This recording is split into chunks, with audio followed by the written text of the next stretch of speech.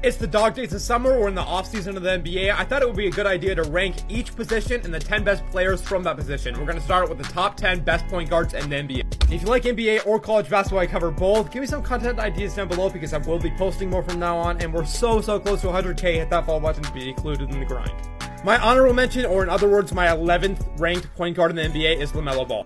LaMelo stat-wise has been brilliant. He's averaged 23 points last year, 6 rebounds, and 8 assists on 41% shooting, but the reason for him being off this list is simply injury. I value team impact a lot when it comes to these players, and LaMelo just isn't out there all the time for Charlotte. That's why he is off this list. At number 10, I have Tyrese Halliburton. Tyrese is one of the 3 point guards last year that averaged a double-double. Tyrese Halliburton this last year has shown why he can be a star in the NBA and how he's already beginning that start. His best ability as a point guard is obviously passing the ball, but make no mistake, he can drive the ball and score in the fourth quarter when he needs to. He averaged 21 points this entire year. At number 9, I have the infamous James Harden. Now, we've started to kind of know what we're going to get from James Harden. We're not going to get the highest motor at his age right now. We're going to get amazing passing, and we're going to get some shots that aren't the best. Harden was another one of the 3 point guards to average a double-double in points and assists this year. At number 7, I have the highly controversial Ja Morant. Now, you can say what you want about Ja Morant's off-court action, but he is an absolute menace on the basketball court. He averaged 26 points, 6 rebounds, and 8 assists last year for the Memphis Grizzlies. That is astonishing numbers. If we look back to last year, there were a lot of games where Ja Morant missed a lot of free throws. He shot 74%, which isn't astonishingly bad, but for a point guard, you need to get those numbers up. At number 6, and I'm not afraid to say it, I have Jamal Murray.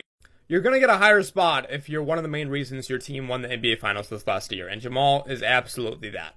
This last playoffs, Jamal averaged 26 points, 7 assists, and 6 rebounds, all alongside Nikola Jokic. At number 5, I have one of the most overhated players in the NBA, and it's Trae Young. The 2 flaws that many people like to relate to Trae Young is he turns over the ball a lot, which is true, and he also shoots terribly, which is not. Trae shot 43% from the field last year, and he averaged 27 points on 11 assists. Whether you like it or not, Trae Young has solidified his stance as one of the best point guards in the NBA. At number 4, I have Kyrie Irving for the Dallas Mavericks. I'm putting Kyrie this high just because I know he can get it done. He could have 20 points in the fourth quarter and end with 45. He is that good of a player. Kyrie averaged 27, 5-5 on 49% shooting this last year for the Mavericks. At number 3, and I would say this is the distinction where the top 3 point guards are kind of in a tier of their own as of right now, is Damian Lillard. What more can I say that hasn't already been said? If you need a scorer, if you need a bucket, if you need a 3-pointer, no matter what it is, you give the ball to Damian Lillard. It sucks that Portland hasn't really been in a lot of high-intensity situations, especially come playoff time, for a few years, because I really want to see Dame thrive in that department like I know he can.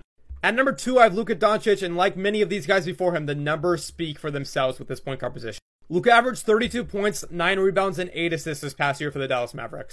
He shot 50% from the field on all those numbers. For the second year in a row, though, Steph Curry is the best point guard. Short Cast Club